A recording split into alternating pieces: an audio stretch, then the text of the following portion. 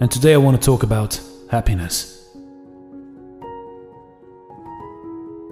When you were a child, you loved and craved chocolate and cake, and you thought, when I'm old, like my parents, I'll have all the chocolate and cake I want, and then I'll be happy.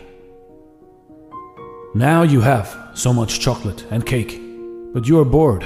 So you decide that since cake doesn't make you happy anymore, you will get a car, a house, a television, a husband or wife. Then you'll be happy. So now you have everything. But there are more problems. The car is a problem. The house is a problem. The husband or wife is a problem. The children are a problem. You realize, oh, this is not satisfaction.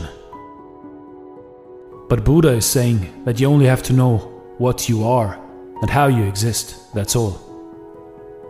Just understand your mind, how it works, how attachment and desire arise, how ignorance arises, where emotions come from.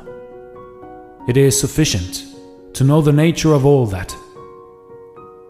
Just that gives so much happiness and peace. Your life changes completely.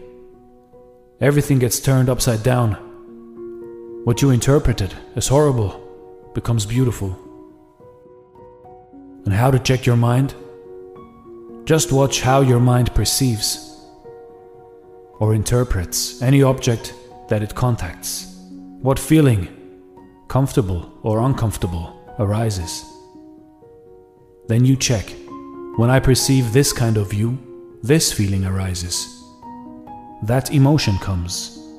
I discriminate in such a way. This is how to check the mind, and that is all. It is very simple. You see, in life, in your life, control your emotions, and don't let your emotions control you.